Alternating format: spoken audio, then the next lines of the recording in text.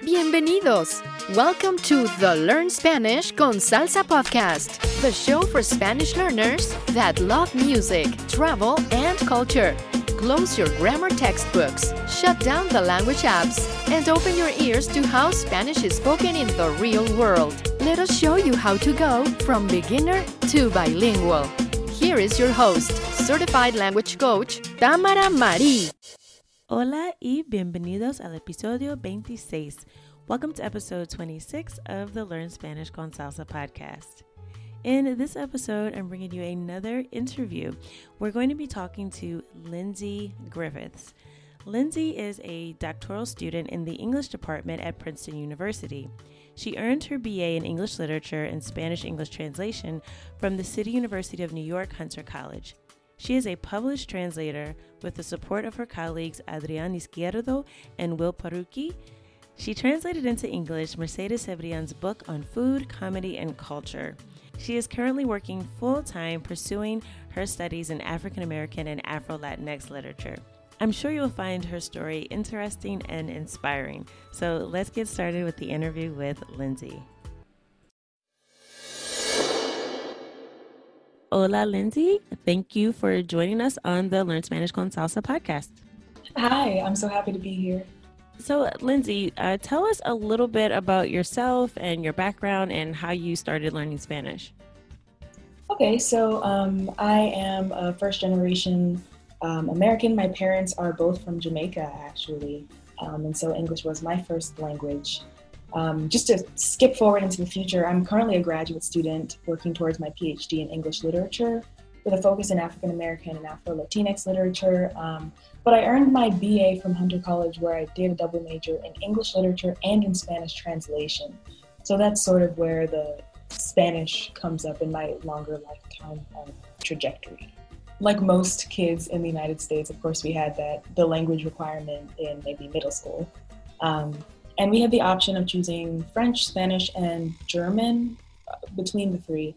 And I chose Spanish, I think, because I grew up in a community that was largely Caribbean immigrants, people from Jamaica, from Haiti, and a lot of people from the Dominican Republic.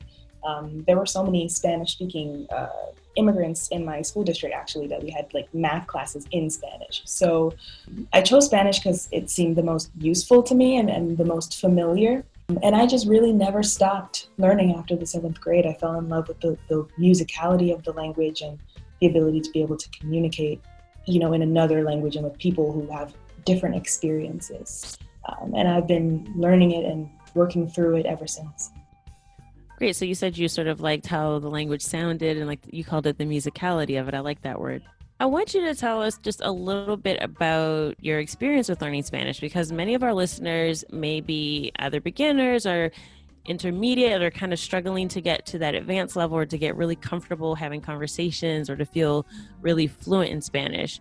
So can you share what was your most successful language learning experience or strategy, and give us a few specific examples of what you did and the improvement that you noticed that really helped push your Spanish to the next level? Yeah, so studying Spanish, and I think any language, can be a bit difficult when you're doing it solely through the classroom, and that was a challenge that I ran into in the sense that I had a very good grasp on the grammar and sort of the structure of the language, but when it came to more conversational contexts, I had a lot of difficulty with that. And so I tried to take on a couple of strategies outside of the classroom to improve my Spanish. So I had some neighbors who were Dominican, and they were kind enough to speak to me. We would stand on either side of the fence in our front yard and have conversations, and they would correct me whenever I made mistakes. And likewise, sometimes we would switch to English, and then I would correct them if they made mistakes because they had recently immigrated. Some other strategies that I have that I think are really useful: watching telenovelas with Spanish subtitles. If you're not up there yet, maybe start with the English subtitles and then work up to the Spanish subtitles. I watched Made in Manhattan, probably 100 episodes, and I learned a lot of interesting sort of colloquial phrases and uses of words, a lot of angry words, like the command, lárgate, get away from me, which is interesting. Yeah, words that you don't get in school, right? Yeah, exactly. No one's going to say that to you in the classroom. I would also highly recommend translating songs or listening to music in Spanish and then looking up their translations in English and sort of getting accustomed to what it is that the people are saying when you hear them singing in Spanish. Getting a buddy who speaks Spanish. So besides my neighbors, I also found a buddy online, a friend of mine who lives in Ecuador, and we have Skype conversations every now and then. And he corrects my Spanish whenever we have conversations and I make any sort of mistakes. So that was really useful. Yes, I think having people that you can talk to is really important, because a lot of people that I've worked with, they've told me that, hey, I've been learning Spanish for a while, but I still can't have a conversation. And that's usually when they've been doing a lot of work on apps or like learning through courses or looking at books, but they haven't ever tried to really have a conversation with another person because they're scared or they don't want to sound stupid or say something wrong. So what would you say to someone to get over that fear of speaking Spanish when you're not exactly sure what to say or if you're saying it the right way? Oh my goodness. It is going to be so embarrassing. There's nothing you can do about it. You're going to make mistakes. But I would say that a lot of times you feel more dumb than you actually seem. And people are a lot less disappointed in your language skills than you are in your own. Most of the time, whenever I would speak to someone in Spanish, especially native speakers, even if I was making mistakes, they were mostly just excited that I was making the effort to learn, and they were very encouraging. So I would say whenever you try to speak Spanish with someone and you know you're going to make mistakes, just accept that, take it in stride, and know that the person is mostly just excited that you're trying and happy to communicate with you. Yeah, and I think sometimes, we're our own worst critics. So we might be thinking, oh, I didn't conjugate that verb perfectly, or did I say the exact right thing? But I always tell people that native Spanish speakers don't have perfect grammar either. I can't tell you how many text messages I got or, voice messages where I can hear what the mistakes are because I learned grammar in school the same as you, but it doesn't matter, right? The idea is that you're communicating with another person, you're learning about them, you're getting your point across. So I definitely think that, you're right. Mistakes are unavoidable. And the sooner you get over that, the much faster you'll make progress speaking Spanish. Yes, I completely agree. So I wanted to ask you too, because you've done some academic work in Spanish, but you've also had experience with, I would say, more real world Spanish, kind of just like you mentioned, learning through music and learning by watching telenovelas. Would you say that there was one moment that you remember where you finally felt that you were confident speaking Spanish or you knew that you were truly bilingual? Was there something specific, or was there a specific experience or something that happened that you remember? Or was it just sort of like a process and one day you just felt comfortable and you didn't realize exactly when it happened? So I would say maybe both. I find it hard to pinpoint a particular moment when I was absolutely sure, but I remember one moment sort of confirmation when I was sitting in class in undergrad. And one of my Dominican classmates, it was a Spanish class, one of my Dominican classmates started speaking, and she, strung together a whole sentence, of course. And I understood what she said. And there was sort of a joke among my non-native Spanish-speaking friends that if you understand when a Dominican speaks Spanish, you've succeeded. And so I was very proud of myself that I was able to understand her. And I think that was the first time during the whole semester that I really completely understood what she said. Yeah, it's funny. That's actually something I've said too before on this podcast, that if you can understand a Spanish speaker from either Dominican Republic or Cuba or Puerto Rico, then you can probably understand any Spanish speaker. Absolutely. Just because their accents, as you know, are so particular. And it's funny that you mentioned you're from Jamaica, because I always use that analogy. I say, learning Spanish in the Caribbean is the same as if you were to learn English from someone from Jamaica, right? Like there's a certain accent that people are used to hearing from Jamaica. It's more kind of like, I'd say, a laid back way of speaking English. There's some other influences there. So I think it's very similar when you're learning Spanish in the Caribbean as well, but people just usually don't think about it the same way. Yeah. So I want to ask you this, because we mentioned making mistakes and how important that is for learning languages. So I want to ask you to tell us a story about either your most embarrassing moment or your funniest moment learning Spanish. It could be something funny you said or something that you misunderstood. The first thing that comes to my mind was a very embarrassing moment in high school. So like I mentioned, I had been studying Spanish since middle school. And by high school, I thought I had everything down pat. I thought I was extremely proficient. I was in my AP Spanish classes or whatever. So one day a parent walks into the lobby of the high school, and he's trying to speak to the security guards at the front, but he doesn't speak English, he only speaks Spanish, and the security guards only speak English. And so they ask around, is there anybody in here who speaks Spanish? And of course, I thought that I could handle this, so I ran up and I was like, yeah, I can do this. And so the parent looked at me and he started speaking, and it was nonsense. Like I couldn't understand what he was saying at all. And it was the most embarrassing situation because I put myself on the spot and this man was looking into my eyes waiting for some sort of moment of comprehension, for me to help him find it or whatever it was he needed. And I was useless. And the security guards they had wasted their time, and so the most embarrassing moment, I think, besides that man looking into my eyes and finding nothing, was when they had to replace me. They had to find someone else to come, and then someone else much more proficient did the job that I couldn't do. So you were very overconfident with your high school Spanish at that point. Unfortunately. Yeah, I had a similar experience when I learned Spanish in middle school and high school as well. And, I went up to level 6, so I thought, I'm like super smart and proficient in Spanish. So my first time out of the country, I went to Panama, but this was years after I graduated from high school, so I hadn't really done much with Spanish since then. And I remember getting through immigration and customs and thinking, oh yeah, this will be great. I'm just waiting for him to say the word dirección because I know that means address. I just need to tell him where I'm staying, right? And they were like, siguiente, like next. And I go up to him in line and I'm like, I knew nothing that he said. Like I understood absolutely nothing. I just showed them the piece of paper where I wrote down my address and I was kind of like, oh, aquí, and he's like looking at me like, okay. And he's just like, welcome to Panama. Like he just didn't even try to speak Spanish anymore. So yeah, I definitely understand like having those moments of overconfidence, but I think that shows us how far we have to go, right? Like when you're in the process of learning, in the beginning, you feel like you're making progress really quickly because you're like, oh, yesterday I knew 0 words and today I know 25 words. And the next day you may learn 25 more. And by the end of the month, you may know, 1,000 words if you study every day. And with that first 1,000 words, you're able to do a lot. But the kind of the path from your first 1,000 words or your beginner level to get to intermediate, advanced, and fluent is a much higher, mountain to climb. So I think it's very normal to get really encouraged in the beginning. And then when you realize how much you have left to learn, to really be kind of stuck in your tracks.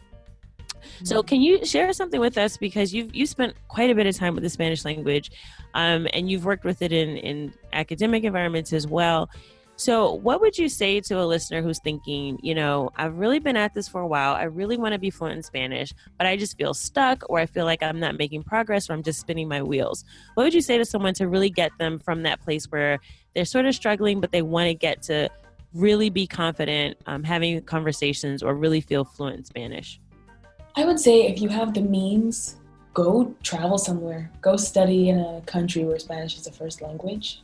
That was the largest drawback for me, in the sense that I never had the opportunity to do that, and I wished that I could. But just by immersing yourself, whether it's in another country or in maybe a classroom where Spanish is only spoken, that kind of immersion really is so helpful for getting you more comfortable, and you start learning and picking up things rapidly, not just in terms of it being through instruction, like the teacher telling you, this is what this word means, but also just in terms of picking up on the words that you don't know, picking up on the things that you recognize as gaps, and learning them through experience, writing them down. And I really think that was a huge point or aspect of my language learning journey that really helped me to get into a more comfortable space, just sitting in and with the language. Yeah, definitely. And I definitely agree with that. I think that sometimes that we really have to create a need for ourselves to use the language. So as long as we're treating it like it's optional, we're never really going to get advanced, like to that place where we really want to go. So I think creating some type of immersion, whether it's like you mentioned, not a classroom or going to another country, But if you can create an immersion environment in your own home, right? You can watch the news in Spanish. If you're going to work out, you can do your workouts in Spanish. If you're going to cook a recipe, you can look up the recipe in Spanish. I mean, we have access to so much today with the internet that you can find almost anything. So even if you're not in Colombia or Venezuela, you can go to a website from one of those places and you can consume content and consume news and what people are watching on TV and what people are reading there. So you can create your own immersion environment in your own home, wherever you are, but you've got to make it a necessity. So I definitely agree with that. To really get that immersion, you have to make it mandatory and not an option for you. Oh yeah, I would definitely say too, to add on to that, put your phone in Spanish. That, to anyone listening, that is a really good way to learn things quickly and force you to figure out what it's saying. Because when something happens to your phone, or you need to go through the settings to figure out how to fix something, you need to be able to manage that Spanish. And it's been really helpful for me.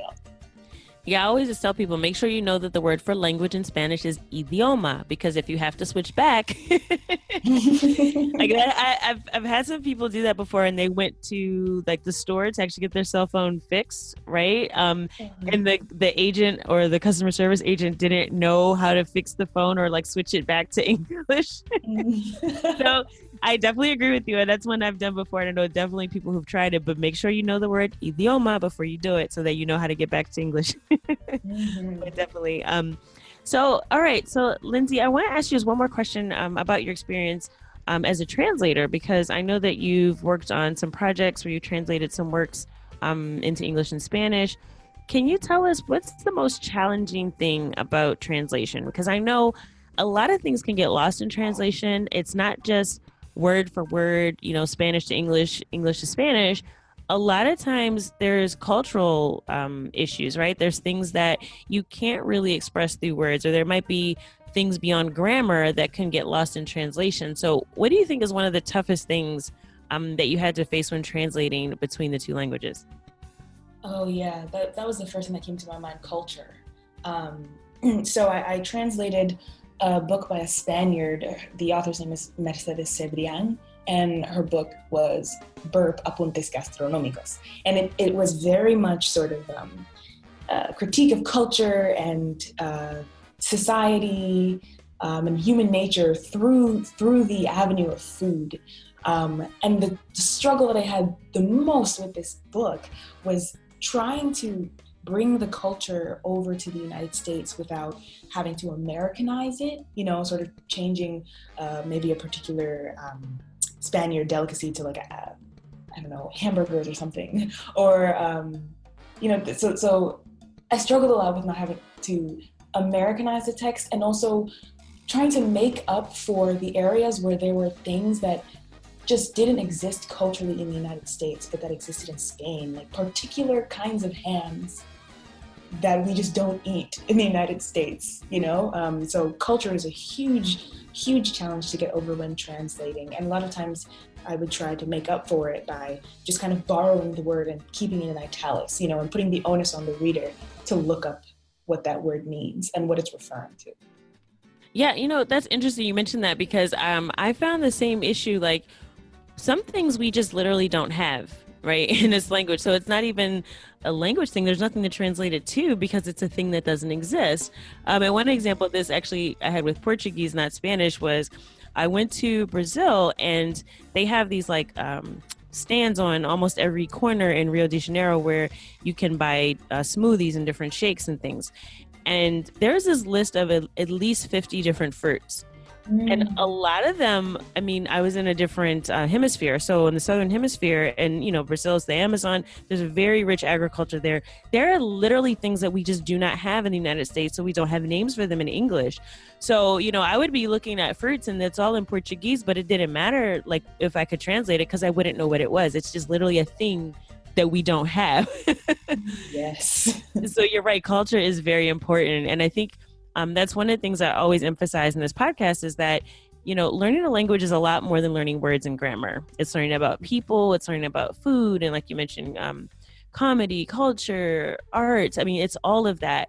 And if you get so caught up in like the grammar and the words, I mean, you need to learn that stuff too, but you can miss the richness of the culture and the people. And really what learning is about, to me, learning the language is about connecting those dots with other people, and also enhancing sort of your own identity and your own life experience and who you are. And so with that, I wanted to ask you, Lindsay, since you've learned Spanish and you've got to a place where you feel really comfortable, what would you say is the biggest thing that has changed about you, or what has learning Spanish really changed for your life since you've really mastered the language? The most valuable thing that Spanish has really given me, and the most impactful way that I've been changed by Spanish, has been my ability, and I guess this ties back to what you're saying about culture, my ability to connect with other cultures and connect with people who I would otherwise never have had the opportunity to connect with. You know, being able to meet and talk with the Spaniard author who I translated for. Or one experience that I find really amazing was I went to a sort of language exchange event in New York. And the event was basically for people to practice speaking Spanish in like a conversational space. And I was speaking to a gentleman who only spoke Japanese and Spanish. And so the only reason we were both able to communicate with each other was because we had both learned Spanish as a second language. And I found that so amazing that had I not stepped out to learn this language, he and I would not have had that opportunity to meet. And so, I think Spanish has changed me in the sense that it has allowed me access to cultures and people that I would not have had access to, and also just expanded my conception of the world, really broadened the borders of my little world that I was living in before. Very interesting. Yeah, and it's funny you mentioned that, because I actually had an experience too. When I was in Cuba, I was talking to someone who was from Italy, and he was there for vacation, so he only spoke Italian and Spanish. And so I could speak to him, but he, my other friends and things that didn't speak Spanish couldn't communicate with him because they didn't speak Italian. So yeah, I think it is really interesting, the connections that you can make when you really do know another language that you wouldn't be able to make. I mean, you're literally cutting yourself off from millions of people in the world that speak a different language when you only know one language. So that's really powerful that you mentioned that. Okay, so now, Lindsay, I want to switch gears. Now it's time for our quick fire round. So I'm going to ask you 5 questions in Espanol for you to answer off the top of your head. So, ¿lista? Estoy lista. Bien, bien. Y número 1, ¿cuál es tu canción favorita en español? Oh, bueno, yo diría que hoy, porque cambia, pero hoy mi canción favorita es Ahora Quién, de Marc Anthony.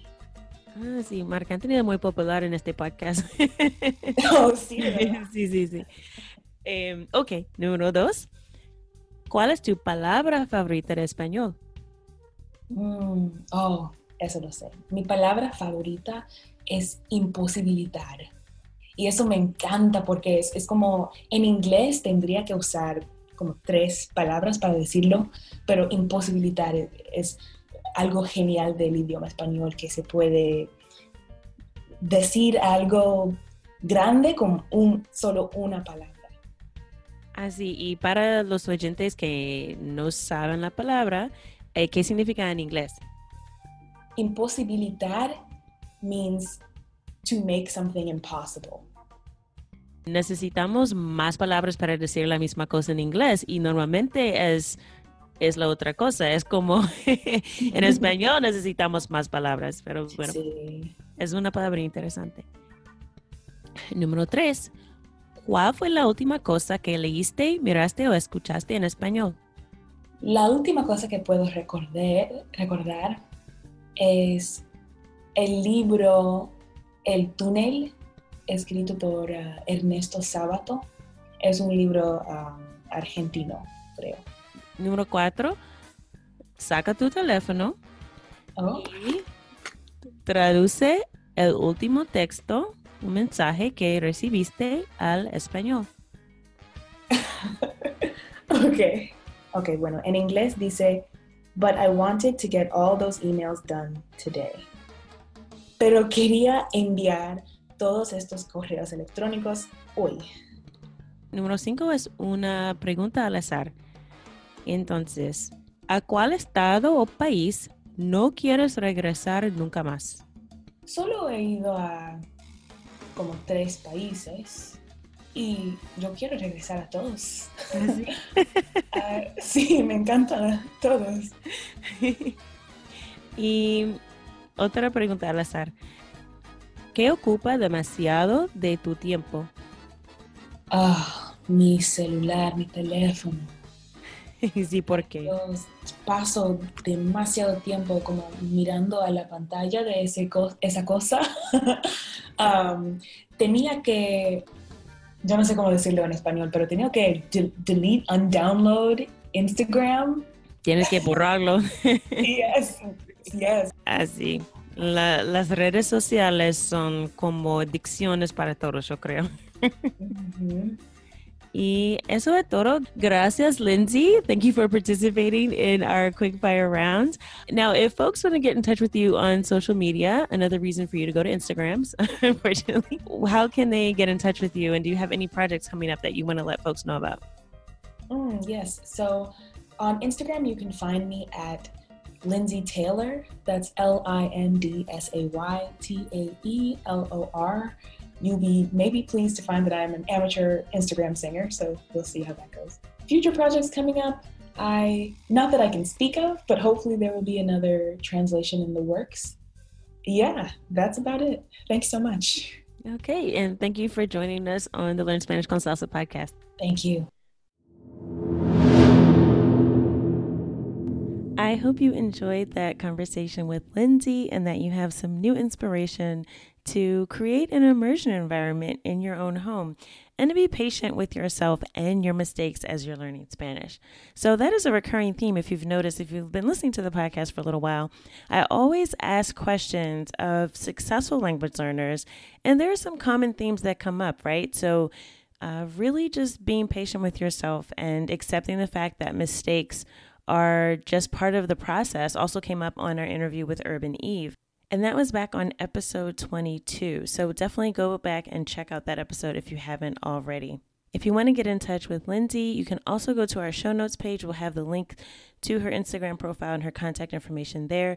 You can go to our website at learnspanishconsalsa.com/26. In the next episode, we're going to get more into conversational Spanish. So I'm going to actually be giving you a dialogue in Spanish for you to listen to, and we will be breaking down some of the phrases that are used in the conversation as well, so you can get used to training your ear to understand spoken Spanish, all right? So don't miss that. That will be our next episode next week. And as always, I hope something that you've heard today will take you one step closer from being a Spanish beginner to bilingual. Hasta la próxima.